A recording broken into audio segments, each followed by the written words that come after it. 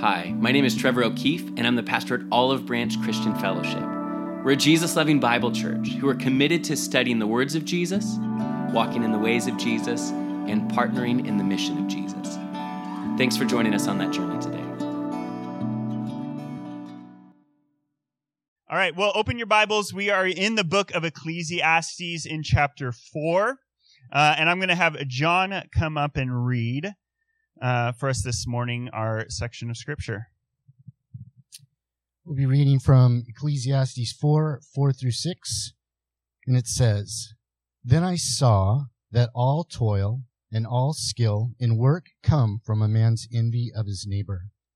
This also is vanity and striving after wind. The fool folds his hands and eats his own flesh. Better is a handful of quietness than 2 handsful of toil and striving after wind." Pray with me. Lord, we thank you for your Scriptures, God, which are alive and active. And we pray that this morning, Lord, you would speak to us.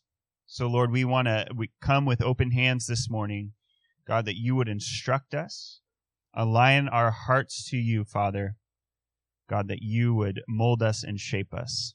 We give you this time. In Jesus' name, amen. Well, recently, I watched the movie The Count of Monte Cristo.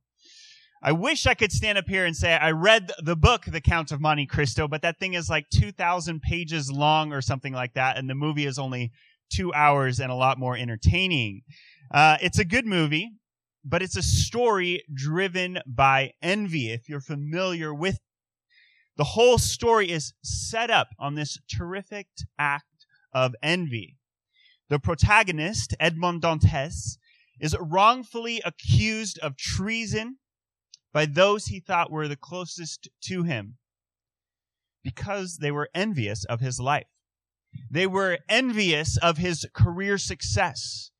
They were envious of his supposed good fortune in life, and of course they were envious of his romantic relationships as well. So out of envy, they set him up. Dantes is cast into a notorious prison to rot while his so-called friends revel in his destruction.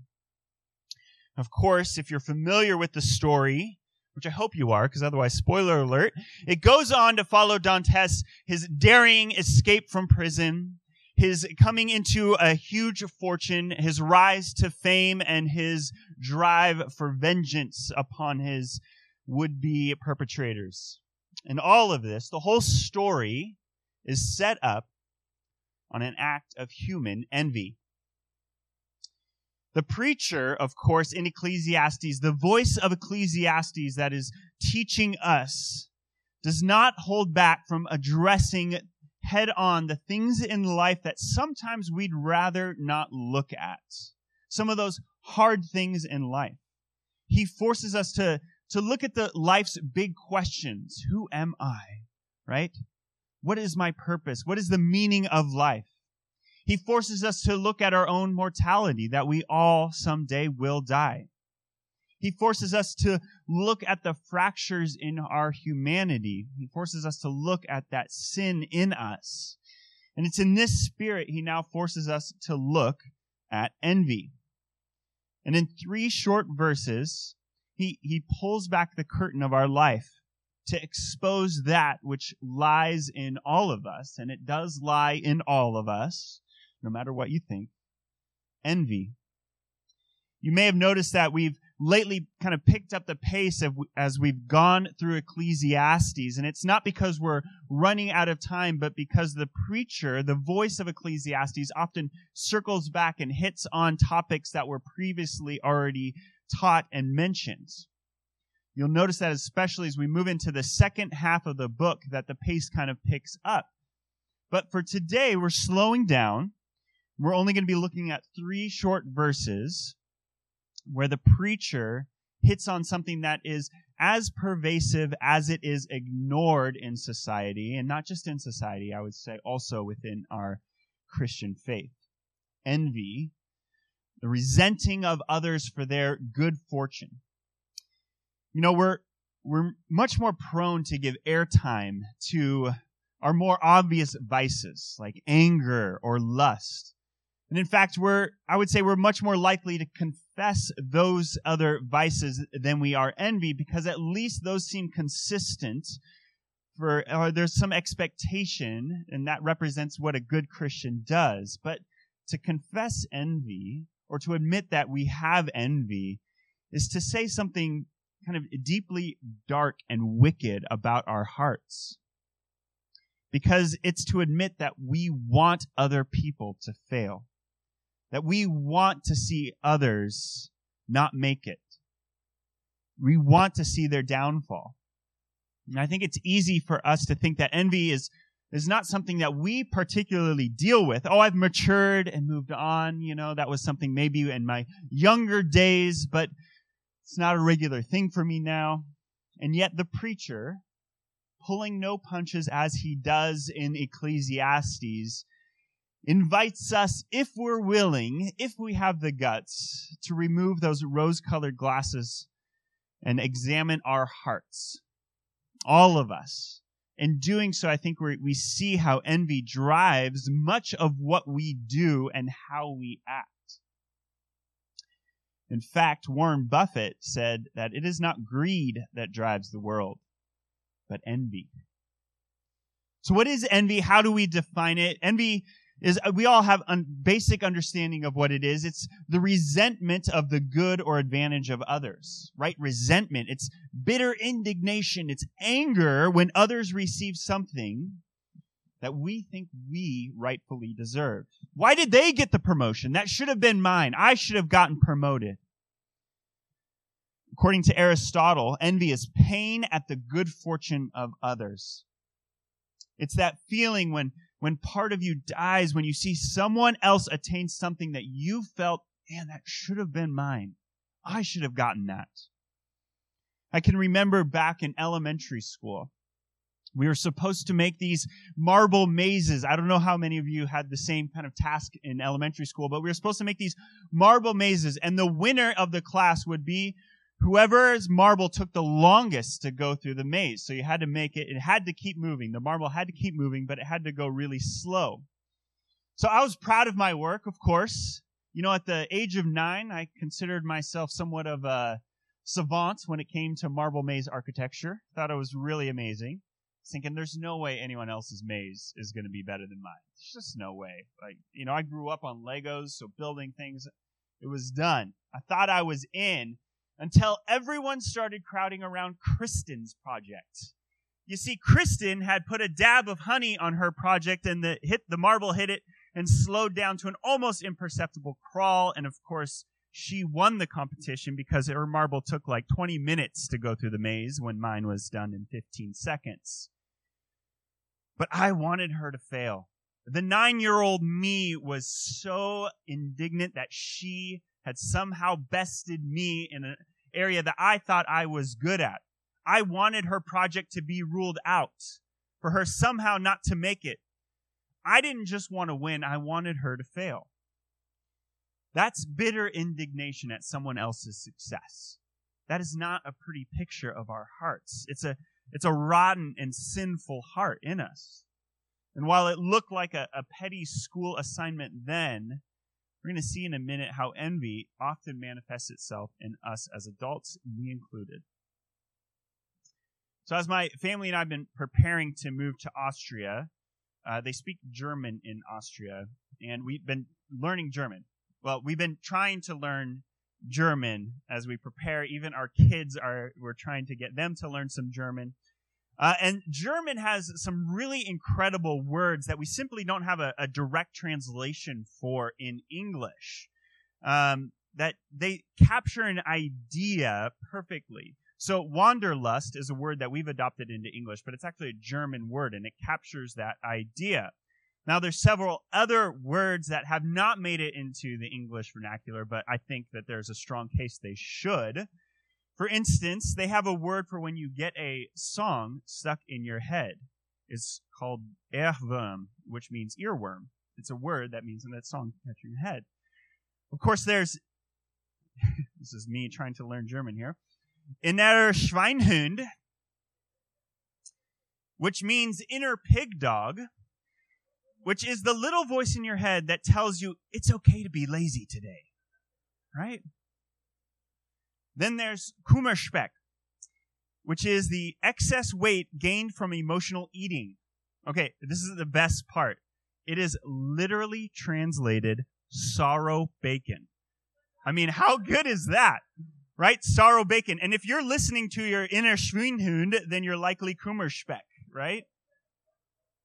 Relevant to our series in Ecclesiastes is Torschlusspanik, which is the meaning that, the feeling that as one gets older, that time is running out and the important opportunities are slipping away.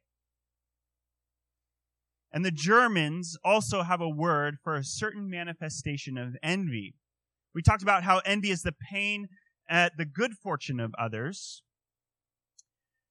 Schadenfreude is the pleasure derived by another person's misfortune. It's that part in us that wants to laugh when somebody trips on the curb, right, walking up. Envy isn't just pain when others succeed, it's also the pleasure we feel when others fail. And of course, there are cousins of envy, jealousy, and covetousness, which we know of. And we also know the common symptom of envy, which is competition. Envy is the unhealthy look at the differences between me and my neighbor. It's not just other people's possessions, but it can be their intelligence, their skill, their beauty, their opportunities that they seem to get that I should be getting. We even see it throughout the Bible. The first murder in the Bible in Genesis 4 was out of envy. You know the story, Adam and Eve, right? They had two sons, Cain and Abel. Cain and Abel both made an offering to God. Cain's offering was rejected and Abel's was accepted. The book of Hebrews kind of adds more clarity to this and helps us understand that Abel's sacrifice was considered righteous, while Cain's was done out of a sinful self-sufficiency. Cain became envious over Abel for his accepted sacrifice, while his was rejected. And God told him, hey, you better watch out. Sin is crouching at your door. And what happens? Well, in the field, Cain murders his brother. Bitter indignation over his brother's acceptance manifested in the world's first murder. If you flip forward a few pages, we see envy acting in the story of Esau and his brother Jacob. Esau envied the blessing Jacob received from his father. And it resulted in all sorts of family drama. And it continues with Jacob's wives, Leah and Rachel. Rachel envied Leah's ability to have children. It led to all sorts of relational messiness within that family. Saul envied David's popularity and tried to kill him on several occasions. Fast forward to the New Testament, and we see envy acting out in Mark 15, where Pilate hands Jesus over to be crucified because he perceived that the Jewish leaders were jealous of Jesus' popularity and power. Mark 15:10. What we find, though, is that we're hardly ever envious of those who are considered outside of our circle, someone we can't identify with. We're maybe not jealous or envious of Elon Musk or Jeff Bezos for their billions of dollars. We're envious of our friend from high school who maybe just sold his company and made a couple million because we knew them, right? We were closer to them. Or our friend from the gym who just got a promotion and makes $10,000 more than me a year, right? That's who I'm more likely to be envious of. And I think that's how we can kid ourselves into thinking envy is something we don't deal with. Well, you think of, I'm not envious of the billions of dollars they have. But we're not really comparing ourselves to somebody that's outside of our sphere. In truth, envy acts out in a much more personal, relational way. I'm not a basketball player, so I don't watch the NBA finals filled with envy about what they can do as basketball players. I'm not a baseball player, so I don't watch a Padres game, and I'm not envious of Tatis or Machado or all those other guys that swing sticks around, you know? I am, however, exposed to my sinful heart when someone I know or I'm close to or is in the kind of like the same work I'm in or sphere I'm in does something better than me that I think I'm good at, right? It's Kristen with the marble maze all over again. I should have won. I felt I should have had that. I'm capable until I'm proven I'm not. Then I wish she would fail. I don't mind if others succeed as long as they don't succeed more than me. If I don't relate to them, I probably don't envy them because we envy our peers, those we are close with relationally, right? It's friends, family, colleagues, high school acquaintances. It's my cousin who seems to have money just growing out of his pockets. Or it's those that we are close with in ability or status or vocation, right? Those that are in a similar field, same profession, or maybe even the same set of talents we feel we have.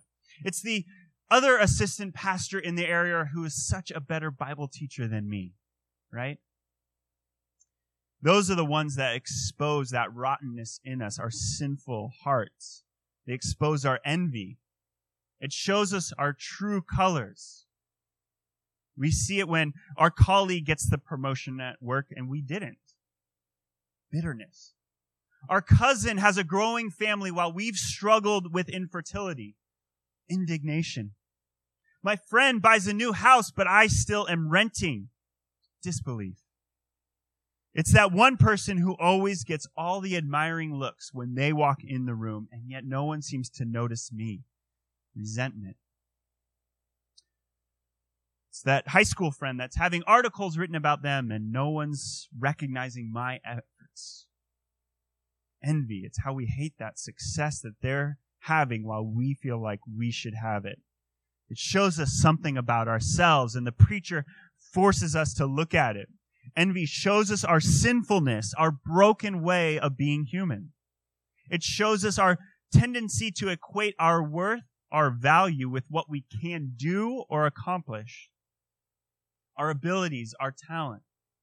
So we're driven to do more, do better, have more. But of course, as the preacher often says, it's all vanity. Not only are we driven by our own envy, but we're also driven by the desire for others to be envious of us. That's what we really want. We want people to notice us when we walk into the room, right? To have their eyes go, oh, okay, we want to see that envy in them. We want them to think admiringly of us by the way we dress, the car we drive, the job we have, the bank account we have.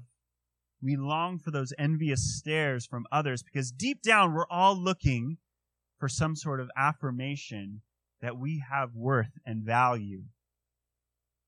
Envy shows us our sinfulness. Ultimately, that sinfulness is a broken perspective. It indicates a broken view of ourselves, of others, and most tragically, it represents a broken view of who God is. It shows us just how much sin has shattered God's intended way of being human. First off, it shows us a skewed view of who we are. It shows us how much we actually derive our worth and our value in life from external, under the sun, as the preacher would say, measures. We talked 2 weeks ago about the difference between what the world views as success and how God views success. Because it's easy to tally up the world's view of success, right? It's all the external things that we confront in all the ads and marketing. Those are all the things that add up to external worldly success. It's comfort, it's excess, it's beauty, it's career, etc., etc. We can quantify that. We make a hierarchy of human worth that we judge ourselves by and everyone else. But God's idea of success we defined as radically doing the will of God. It's not hard to see how envy short-circuits that pursuit for the Christian. Envy shows us we need our perspective on who we are, our core identity, realigned to God's truth. Envy shows us a shattered view of ourselves, but also of others. Others aren't viewed as people made in God's image and deeply loved by God, but we view them as competition to be outdone. Like we said before, I don't care if they succeed as long as they don't succeed more than me. I want my friends to get promoted, but just not higher than me, right? I want them to get a raise as long as I'm getting a few extra thousand in the raise. This, of course, is sin at work in us. It goes against God's desire for flourishing relationships. It goes against the so-called golden rule that we have in Matthew, treating others how you want to be treated. Philippians 2 reminds us to do nothing from selfish ambition or conceit, but in humility count others as more significant than yourself. But sin, acting out as envy, ruins our view of other people. Lastly, and most tragically, sin destroys a view of a loving, sovereign, and perfect God and replaces it with a lesser God of our own making. Envy reveals a distrust in God's sovereignty. When we cry out in indignation, why did they get the promotion that should have been my promotion? It's ultimately questioning God's ability and goodness in my life. Right? It questions his ability to make things right, to bring about justice. Of course, this is wrong. It's not only just a twisted view because it's our idea of justice, but it assumes God is somehow unable to take care of us. That we know better. Of course I should have gotten that job. I'm better than they. But God is just, and he cares for us.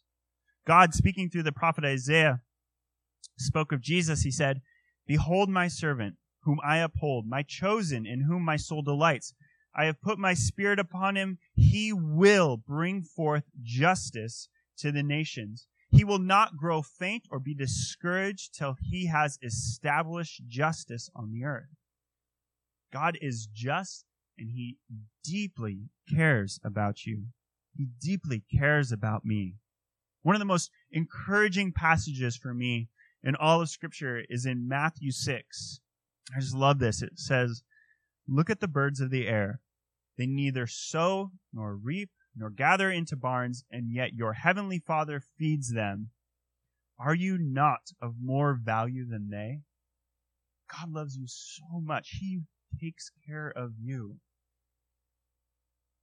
He loves you so much, he sent his Son to come and take on your judgment for that sin, that envy, and took it on himself.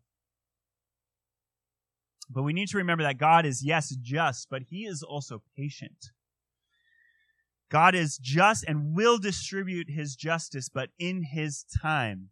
And I'll say we are far more impatient than God is. We want it to be done right away. In envy, we think we know better and about how and when that justice should be distributed.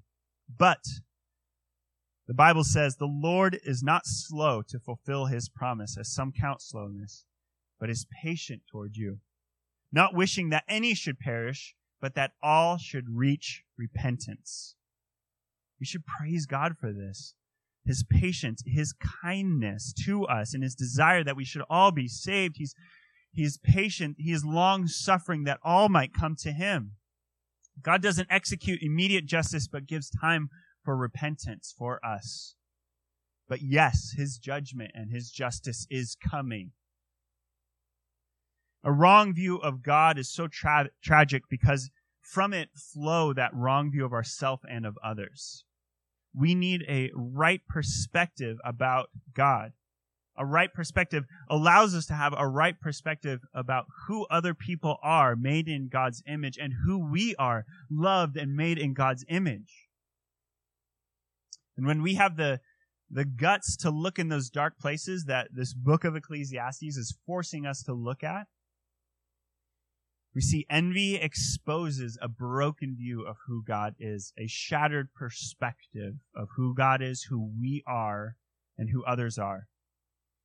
One of our values here at Olive Branch is perspective, right? And from perspective flow our other three values that we talk about: mission, community, and discipleship. But that first value perspective, it's the sequence of it is important. We define it as this, as a renewed affection. We gather to encounter God and connect people to a renewed perspective about God, themselves, and the world around them. Because from a right view of who God is, everything else makes sense. Everything else falls in line. But we have this problem. We have a broken and sinful view of ourselves. Not only that, the preacher has exposed in all of us our inclination for envy, which is really a result of just distrust in God, an unbelief in God. What do we do? What's the remedy for this? Earlier we said that envy is the bitter indignation of the good or advantage of others. What's the opposite of indignation? Contentment, as verified by Webster. Contentment, the preacher actually even points us in the right direction. And as we've said, the rest of the Bible kind of fills in the missing pieces. But look what he says in verses 5 and 6. I think we'll have it up on the screen.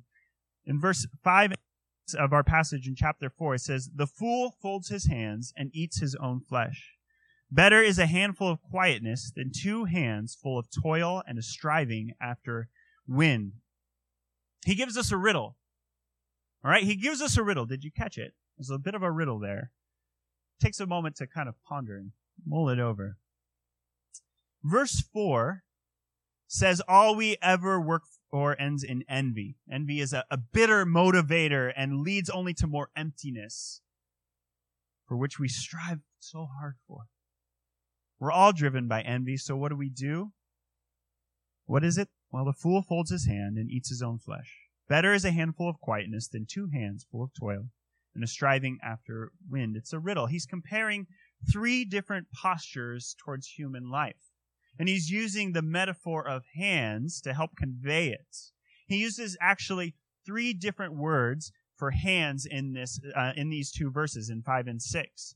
It's pretty much the same word in English. It's translated into hands and handful in English. But the author deliberately uses 3 different Hebrew words to drive across this brilliant concept. First, the fool folds his hands. That first use of the word there, the Hebrew word represents from your fingertips to your elbow. Right? Your fingertips to your elbow. So you can kind of get the metaphor, the imagery there, right? The fool folds his hands, right? It's a posture of laziness. The fool is checking out, right? Folding his hands, I guess this would be like the forearms would be a more proper translation. But the fool folds his hands, checked out, right? What's it all for? It's a posture of laziness, squandering our opportunities. But the answer isn't to give up. The preacher says, this is foolishness. It's foolishness.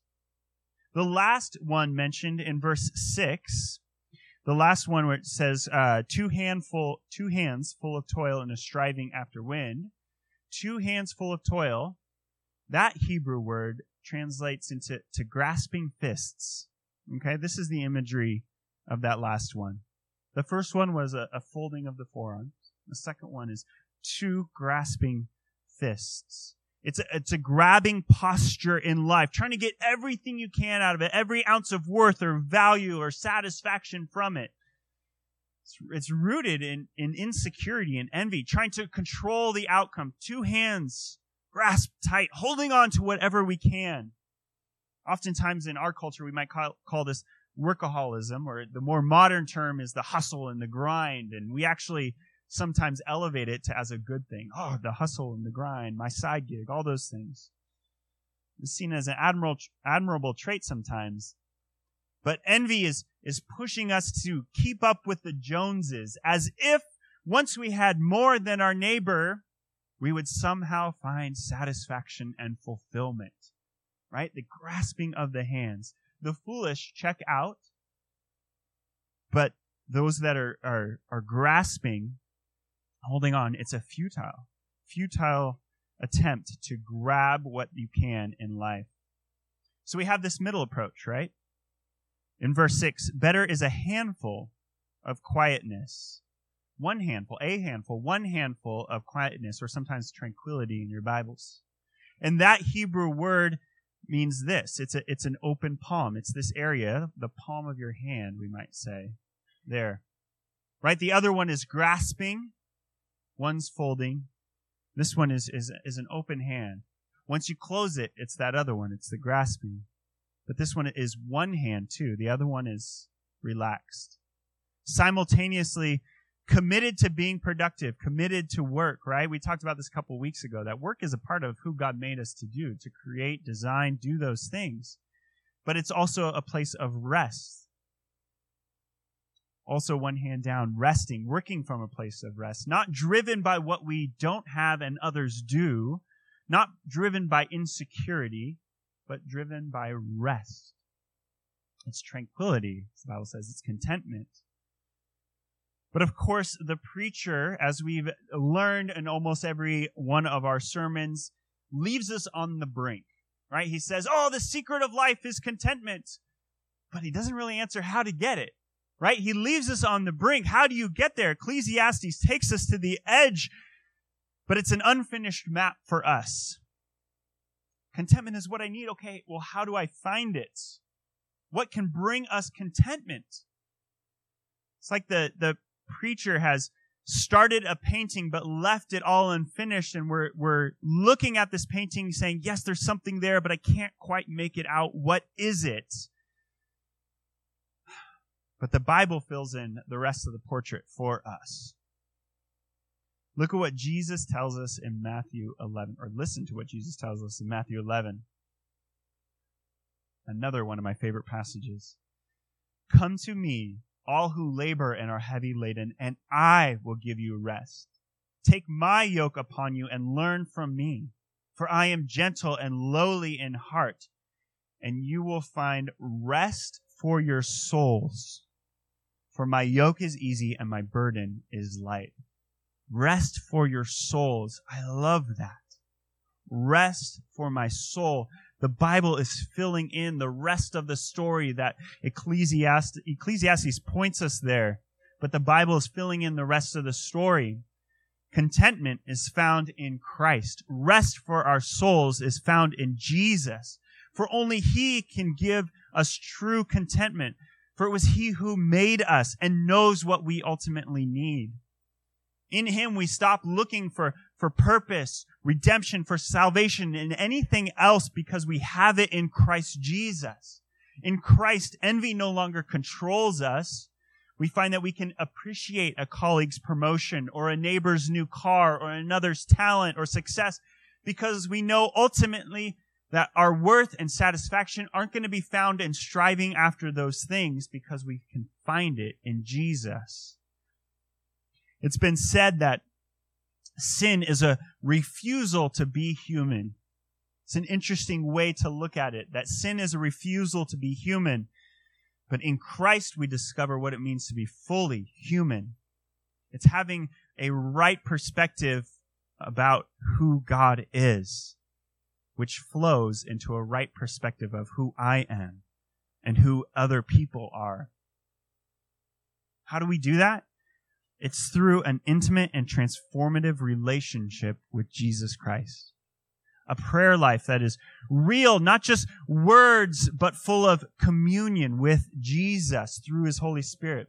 It's an abandonment to His truth, not simply reading the Bible, but allowing His Word to wash over us and transform the way we live.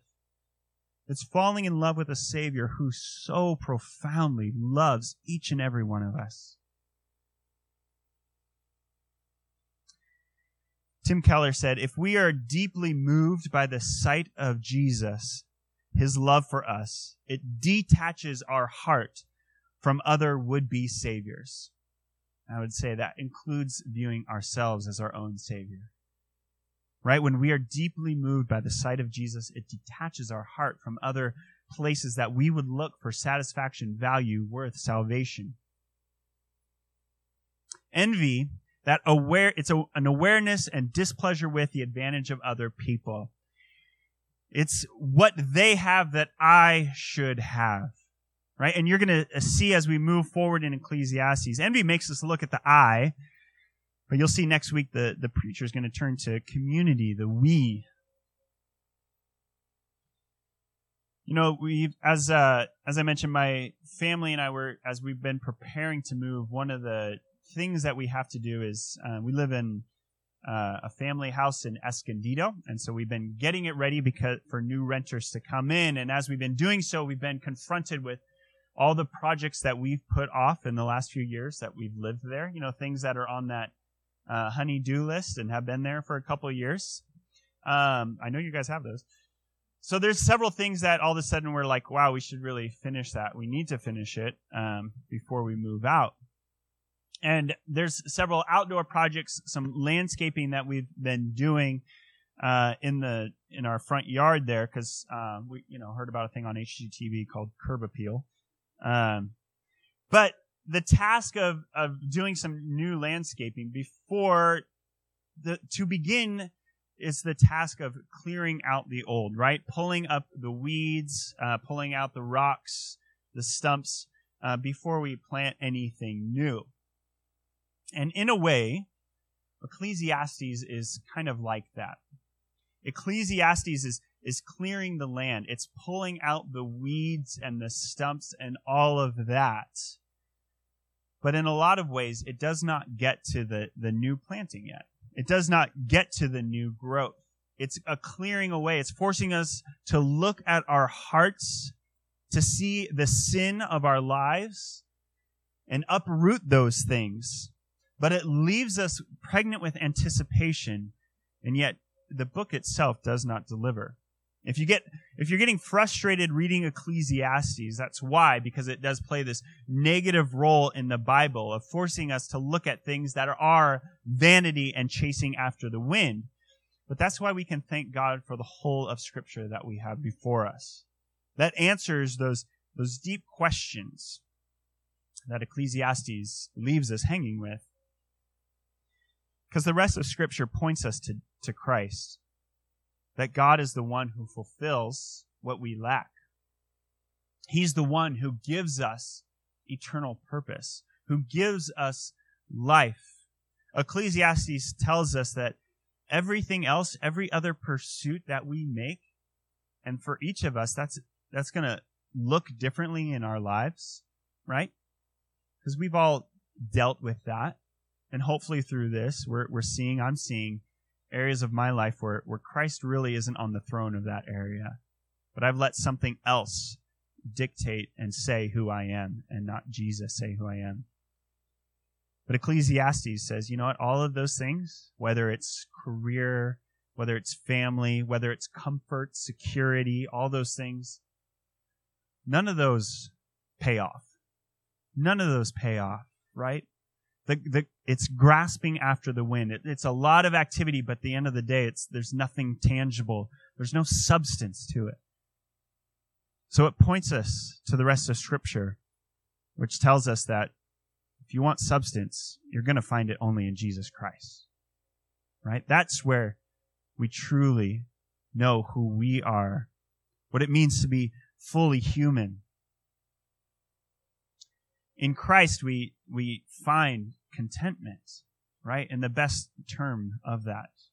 It's that open palm, right? It's not grasping after things that leave us only grasping after the wind, right? It's not checking out, folding of our hands and saying, what's it all for anyways?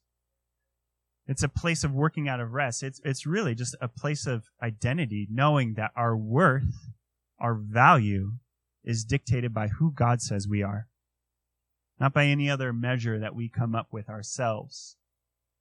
A life lived trying to find contentment in anything else is, as Ecclesiastes says time and time again, it's striving after the wind.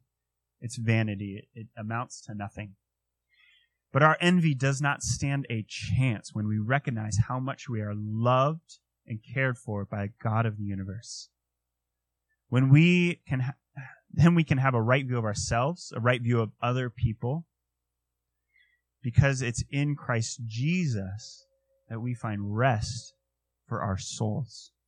Pray with me. Lord God, we thank you. God, you have pointed us the way of Jesus, that we might find rest for our souls. God, we thank you that you beckon us to come to you. Lord, you say, come to me, all who labor and heavy laden, and I will give you rest. Take my yoke upon you and learn from me, for I am gentle and lowly in heart, and you will find rest for your souls. For my yoke is easy and my burden is light. We thank you for that truth, God, that we can come to you. And Lord, you are gentle. Lord, you do not treat us as our sins deserve, but you lavish us with love. God, so we pray, Father, that, God, we would turn to you. Expose the areas of our life, Father, that where you're not on the throne, Lord. And God, would we fall more deeply in love with you, Jesus. Lord, we love you. We want to worship you, God. Lord, so we thank you, Father, that you are near to us. And Lord, you are the answer to all of life's deepest questions. Amen.